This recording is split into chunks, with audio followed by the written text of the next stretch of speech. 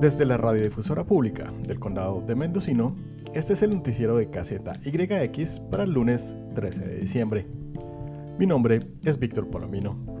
En el programa de hoy tenemos nuestra conversación mensual con los servicios de autoayuda de la Corte de Mendocino, seguido de un reporte con la Organización Unida de Rescate del Norte de California. Primero, la conversación con los servicios de autoayuda de la Corte de Mendocino.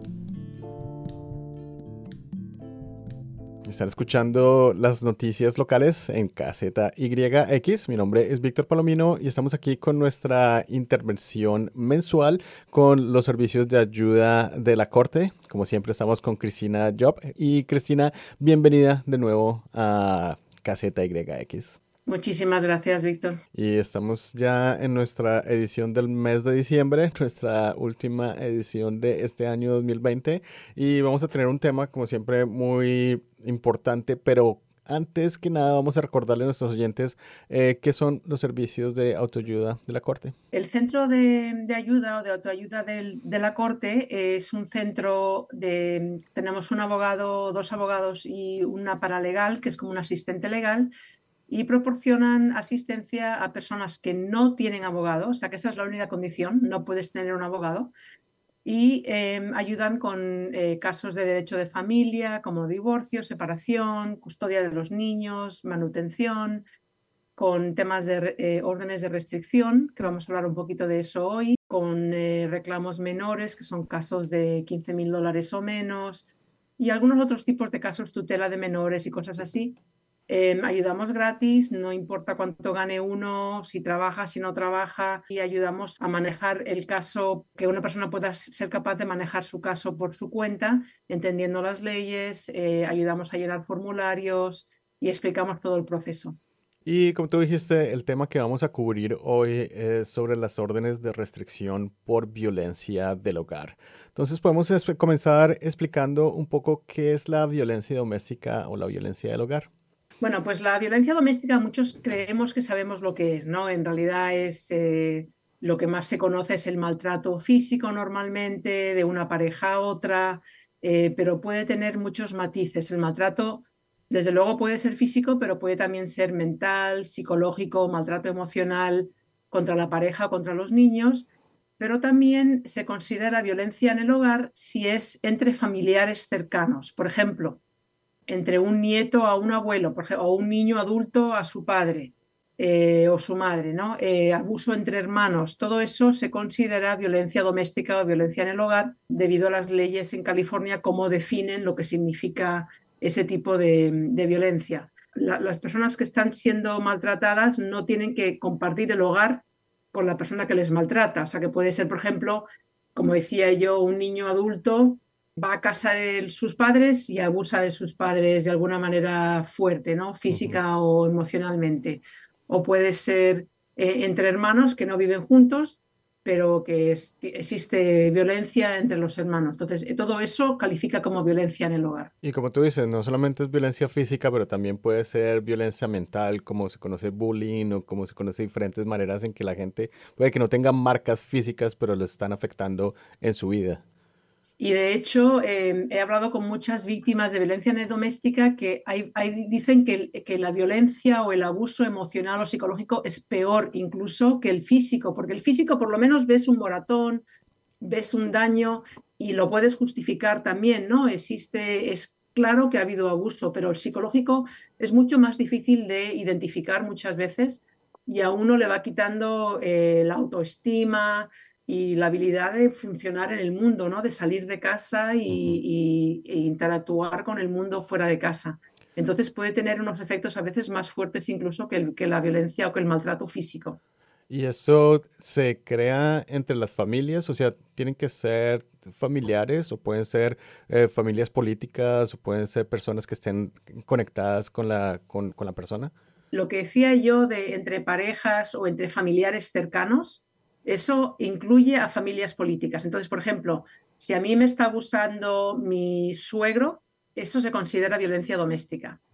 Si me está haciendo bullying o me está abusando mi vecino, por ejemplo, que a lo mejor nos hemos metido en una pelea cuando aparcamos los coches y me abusó físicamente o emocionalmente o verbalmente, eso es violencia, pero se llama acoso civil, porque no tenemos una relación, o sea, tenemos relación de vecina, pero no tenemos una relación cercana de familia. Entonces, es un tipo de orden de restricción distinto.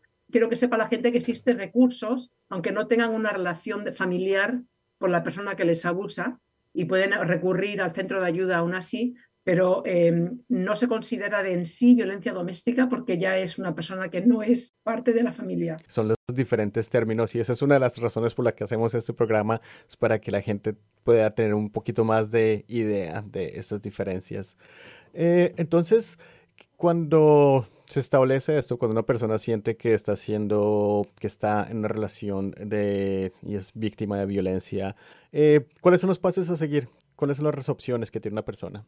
Hay varias. Bueno, una es lo obvio que es si se puede, que no siempre se puede, en el momento de la altercación o del maltrato o en cuanto acá haya acabado, es llamar a la policía. Y la policía tiene un recurso que solo lo tiene disponible la policía, que es una orden de emergencia que toma efecto en ese momento. O sea, en cuanto venga la policía llama por teléfono a un juez, obtiene el permiso de emitir una orden y puede dar una orden de restricción en ese momento mismo. Esa orden es de un corto plazo, eso de 7 días, para darle a la persona tiempo de pedir una orden en la corte ya con más procedimiento legal como se debe hacer. Esas órdenes son difíciles de obtener porque, como digo, a menos que venga la policía prácticamente en el momento y haya visto lo que ha pasado o todavía esté el maltratador presente, es muy difícil que la policía proporcione esa orden. Pero siempre conviene hacer un informe de policía de todas maneras, aunque sea un día después o una semana después, para que se vaya documentando el abuso. Ahora, mucha gente se preocupa de que no hicieron un reporte o no llamaron a la policía y piensan que entonces han negado cualquier posibilidad de hacer otra cosa, y no es así. Pueden pedir una orden de restricción civil. Eso significa que ellos mismos acuden a la corte y pueden venir a nosotros, o al final de la entrevista proporcionaré otros recursos, pero pueden pedir una orden donde ellos son la persona que hace el solicitante, la persona que solicita la orden de restricción, y la otra persona, el que está haciendo el maltrato, es el demandado. La última opción, que debería haber mencionado antes, que está conectada con la policía, es que se hagan cargos o un caso penal a través del fiscal del distrito. Entonces, si la policía viene y arrestan al maltratador o hacen una orden de emergencia, o incluso si ven las marcas, los moratones, lo que sea, cosas rotas en la casa, y es lo que debería decir, que el maltrato también puede ser maltrato de romper otras cosas, o sea, romper cosas, tirar cosas contra la pared, abusar de las mascotas, o sea, todo eso se considera abuso. Digamos que la policía ve eso, hace un informe y remite el caso al fiscal del distrito. El fiscal puede decidir que va a abrir un caso penal, donde el fiscal es el demandante, la víctima es simplemente una testigo, pero el fiscal es el demandante y presenta un cargo penal donde existe la posibilidad de cárcel y de multas y todo eso contra el maltratador. Entonces tenemos dos sistemas: el penal, el que pensamos de cárcel, y es el fiscal policía, y el civil, que es donde la persona misma es la que tiene que acudir al tribunal a pedir la orden de restricción. En el caso civil, ¿se puede hacer por medio de un tercero? Por ejemplo, si un hijo ve que su madre está siendo maltratada o un vecino ve que los vecinos están teniendo violencia violenta, ¿eso puede hacerse por medio de un tercero o tiene que ser la persona que está sufriendo la violencia doméstica? Tiene que ser la persona, a menos que tengan por encima de los 65 años, y entonces es otro tipo de orden de restricción que se llama orden de restricción para ancianos o para adultos dependientes. Digamos, por ejemplo, que la persona adulta que está siendo abusada tiene 30 años, pero tiene una discapacidad intelectual que no puede representar sus propios intereses. Entonces, otro adulto, un padre, por ejemplo, puede pedir una orden de restricción a favor de esa persona. Okay. Pero normalmente tiene que ser la persona misma, e inclusive a partir de los 12 años de edad se puede pedir una orden de restricción sin necesidad de un papá o de un adulto. Entonces, desafortunadamente, está ocurriendo mucho que niños, adolescentes, se meten en una relación y uno abusa del otro. En teoría, ese adolescente de 12, 13, 14 años podría pedir una orden de restricción contra su novio o novia por su cuenta, pero en esa situación, como son menores, también se les permite que lo haga el papá en vez del niño, ¿no? Pero normalmente, para un caso civil, tiene que ser la persona que necesita la protección la que tiene que pedirla. ¿Cómo se hace esta orden de restricción? ¿Cuáles son los pasos? Se presentan una petición en la Corte pidiendo una orden de restricción y lleva 2 pasos. El primer paso es que se da, si el juez lo aprueba, se da una orden temporal en cuestión de 24 48 horas como mucho. Esa hora temporal, en un momentito vamos a hablar de qué es exactamente qué se incluye en esas órdenes, pero esa orden temporal suele durar entre unos 21 días y durante esos 21 días se le tiene que notificar a la otra persona oficialmente. Es un proceso de todos los casos judiciales donde se le tiene que dar a la otra persona una oportunidad para responder y para defenderse. Es el principio de nuestro sistema legal, ¿no? De que todo el mundo tiene una oportunidad de presentarse en la corte. Entonces, la orden temporal se puede obtener con muy poquito aviso, simplemente un mensaje de texto funciona para eso, pero ya en esos 21 y pico días que dura esa orden temporal se le tiene que notificar a la otra persona de manera oficial con una entrega de documentos para que la persona tenga la oportunidad de presentarse a la audiencia. Y luego hay una audiencia en frente de un juez y en esa audiencia, si el juez piensa que sí, de hecho, ha habido abuso, se puede dar una orden de restricción de hasta 5 años, que luego se puede renovar, o sea que incluso si estamos llegando casi a los 5 años y uno quiere renovarla por cualquier razón, porque sigue con miedo, porque simplemente quiere que todo siga tranquilo, se puede pedir que se renueve otros 5 años. Y entonces, ¿qué es lo que en sí hace esta restricción? Lo más básico que hacen todas las órdenes de restricción es que le prohíben al maltratador, a la persona que está haciendo el abuso, cualquier contacto con la persona protegida. Llamadas, acercarse a ellos, emails, teléfono, vamos, todo, mensajes de texto, cualquier cosa así. Se les ordena que se queden a 100 metros, 100 yardas, pero más o menos 100 metros de la persona, de su casa, de su trabajo, si van a la escuela, de su escuela, de su carro, de cualquier otro lugar que frecuenten a menudo, se le puede ordenar a la persona abusiva que se quede al menos, las 100 yardas es más o menos la distancia en un campo de fútbol americano, ¿no? Yo por eso digo 100 metros más o menos, pero esa es la distancia. Si viven juntos, y eso tengo que recalcar, que no hace falta que vivan juntos, lo dije antes, pero quiero que eso es importante porque hay gente que piensa que tienen que vivir juntos. Pero si viven juntos, también se puede pedir que la corte eche a la persona que está cometiendo el abuso, aunque estén los dos en el alquiler, en el contrato de renta, aunque solo pague el abusador la renta, todo eso, aún así se le puede echar de la casa, se puede pedir y luego el juez lo puede echar. Y siempre como parte de toda orden de restricción se le prohíbe a la persona que está cometiendo el abuso que tenga armas de fuego y municiones. Y se puede pedir que pague los daños que ha causado, si ha roto algo en la casa. También se puede pedir que pague deudas que a lo mejor tenga la pareja, ¿no? Si es una pareja que están casadas o una pareja que viven juntos, las deudas de tarjetas de crédito, de la luz o de la renta, todo eso se puede incluir. Si tienen hijos juntos, la pareja, también pueden incluirse órdenes de custodia de los niños, de manutención de los niños. Y si están casados, se puede incluir órdenes de manutención de la esposa o del esposo, de pensión alimenticia. O sea que en realidad incluye, sobre todo si es una familia, muchísimas órdenes para intentar asegurar que al separarse, la persona que está dependiendo económicamente del otro pueda recibir ayuda, mientras que se solucionan de manera más permanente a través de un divorcio o lo que sea la situación.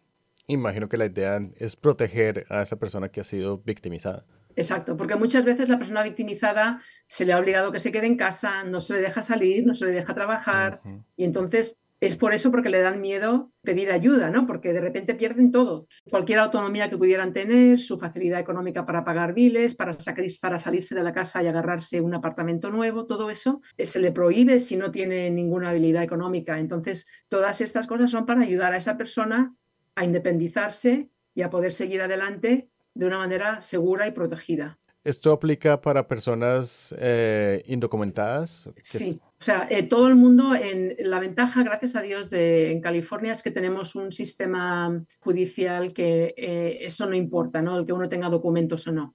Cualquier persona puede pedir toda esta ayuda y da igual de su estado inmigratorio. Eso también puede ser un tipo de violencia. Una persona que esté diciéndole a una persona que no tiene documentos, usted no puede hacer nada porque no, nadie le va a ayudar. Muy buen punto que acabas de decir, Víctor. Eso es un abuso muy común entre cuando una persona en la pareja tiene documentos legales aquí para estar, ya sea que porque sea americano o porque se obtuvo la tarjeta verde o lo que sea.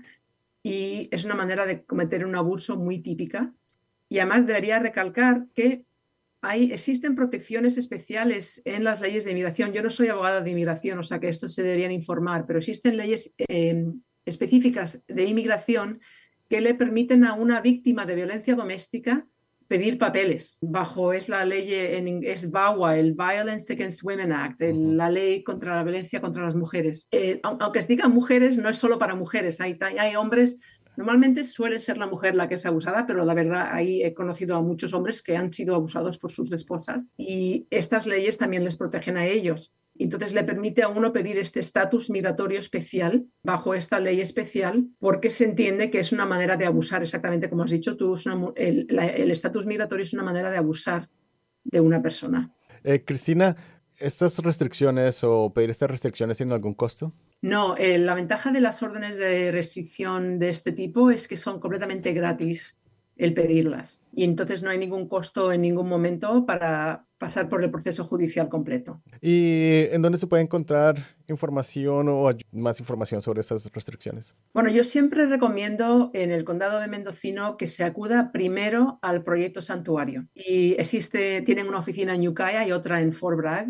Y la razón por la que recomiendo que vayan por ahí primero es porque no solo tienen asistencia legal con la orden de restricción, pero ofrecen muchísimo más apoyo como consejería, albergues si es necesario y apoyo de terapia durante todo el proceso, ¿no? Y les ayudan a explicarle todo, pueden incluso obtenerles ayuda con la renta o con diferentes asistencias gubernamentales.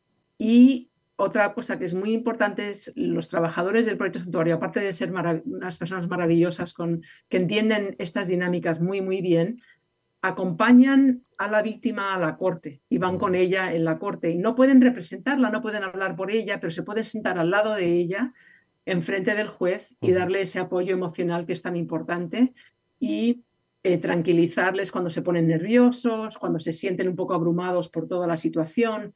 Están siempre ahí de apoyo y eso es muy importante. Ahora, si no califican por cualquier razón para el proyecto santuario, o a lo mejor la espera es un poquito larga, o por cualquier razón deciden no hacerlo, pueden acudir a nosotros sin ningún problema, al centro de ayuda. Nosotros ayudamos, como decía yo antes, con el papeleo, los formularios y entender el proceso. Pero somos abogados, no somos trabajadores sociales, no podemos proporcionar otro tipo de apoyo y no podemos entrar dentro de la sala del tribunal con la persona para sentarnos con ellos y apoyarles, porque en teoría podemos también ayudar al maltratador, ¿no? Estamos ahí para ayudar a los dos lados. Ambas partes, sí. Entonces tenemos que tener un rol un poco más neutral, mientras que el proyecto Santuario está ahí completamente dedicado a apoyar a la víctima. Cristina, ¿algo más que quieras agregar antes que terminemos? Simplemente que tenemos algunos vídeos, si van a nuestra página de internet, puse yo algunos vídeos ahí sobre la violencia doméstica, pero que es muchas veces que quiero dejarlo claro a la gente que el promedio de intentar irse de una relación abusiva son 7 o 8 veces intentar salirse, porque es muy difícil. Entonces, lo más importante es que uno no se juzgue a sí mismo por no poder salirse. Es muy difícil y a veces los riesgos son muy fuertes el de salirse. Entonces, es muy importante pensárselo bien, si es posible, hablar con alguien que le ayude a hacer un plan de seguridad.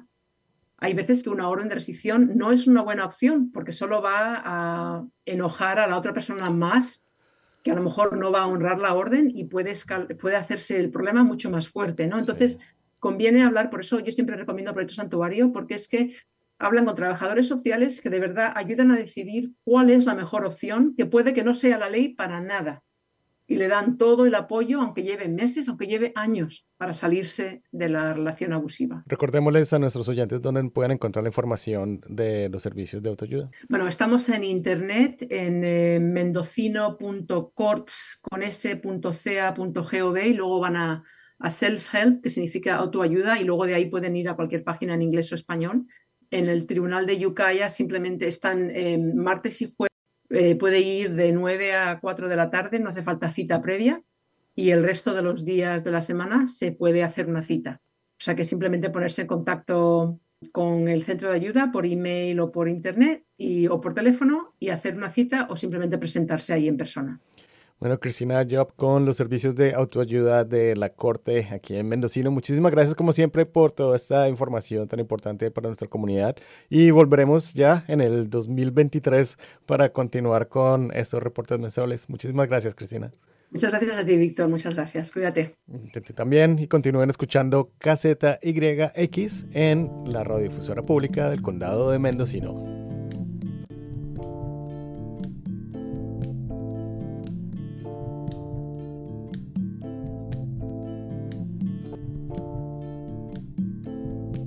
Están escuchando las noticias locales en español en KZYX. Mi nombre es Víctor Palomino y en el norte de California, la organización United Disaster Relief cumple la misión de ayudar a las personas afectadas por desastres naturales o provocados por los humanos. La agencia colabora con entidades como la Cruz Roja y otras para prestar servicios y apoyo a las víctimas de incendios forestales, terremotos o cualquier tipo de emergencia en nuestra área. En este final de la temporada de incendios, la agencia nos recuerda que, aunque los incendios forestales no fueron tan impactantes como en años anteriores, en este invierno se están viendo bastantes emergencias causadas por los incendios de vivienda, ya sea creados por el uso de calentadores personales o incendios de cocina. Las noticias de KZYX hablaron con una de las voluntarias de la agencia sobre su trabajo, los desafíos de la temporada de incendios del 2022 y el programa de ayuda para víctimas de incendios. Me llamo Janet Rosen y soy una voluntaria con United Disaster Relief of Northern California. Para comenzar, Janet, ¿podrías decirnos cuál es el trabajo de la agencia? Somos un centro dirigido completamente por voluntarios para dar apoyo y servicios a los sobrevivientes de desastres, a los clientes y a la comunidad. ¿Cuáles son los tipos de servicio que ofrecen a los clientes? Nuestros servicios incluyen bienes materiales gratuitos como ropa, comida, muebles, papeleo, referencias a otras agencias para obtener servicios o subsidios. Y también el centro es un lugar donde clientes pueden relajarse, tomar agua o café, charlar con nosotros sobre sus obstáculos y éxitos. Y no nos importa de dónde viene, estamos listos a compartir información siempre actualizada. Y cuando estamos hablando de desastres, ¿qué consideran usted que es un desastre? Incendios, ambos forestal y también casas y apartamentos, inundaciones, terremotos, tormentas y apagón de energía, que es muy común a veces en nuestras comunidades. Lo importante decir que recientemente no había incendios forestales, sino muchos incendios de casas y apartamentos, más de 60% más que en otros años. ¿Y qué cree que la comunidad de habla hispana necesita saber sobre estos posibles desastres? Es muy importante desarrollar un plan. Primero es crear bolsas de emergencias con las necesidades por unos días, comida, ropa, etc. Y tiene en la casa o apartamento agua y comida por la familia y animales por unos días si no hay otros servicios disponibles. Tiene un plan de dónde va si hay que evacuar y cómo puede reducir el riesgo de incendio. Tenemos información en el centro y en el red, en our website. También firesafemendocino.org tiene buena información sobre los fuegos. Ustedes van a tener un evento anual de adopción de una familia sobreviviente de incendios. Este es el 6º evento. ¿Podrías comentar un poco acerca de este evento? Es un evento para dar regalos a sobrevivientes de incendios, especialmente. A veces los regalos que podemos proveer son las solas cosas que ellos van a recibir durante la Navidad. Necesitamos más patrocinadores para comprar regalos. Los clientes de todas edades, todos a distintas situaciones. Muchos son viviendo en hoteles o con familia sin mucho espacio y es muy difícil para ellos. ¿Cuándo es este evento? El evento para recibir regalos y tomar fotos con Santa es jueves el 22 de diciembre desde las 11 de la mañana hasta las 2 por la tarde. ¿Y en dónde es? Estamos en 1240 Airport Boulevard, cerca de Tractor Supply. El evento por los regalos es solamente por nuestros clientes. Deben recibir los regalos hasta las 16 de diciembre. Terminar, si nuestras personas quieren tener más información sobre la agencia, ¿a dónde pueden ir? Sí, en el red somos udrnc.org. Nuestro número de teléfono es 707-489-3970.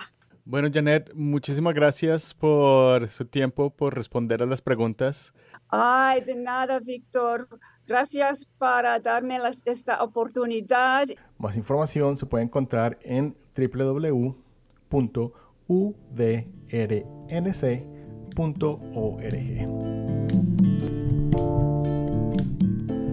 De esta manera terminamos el programa de hoy.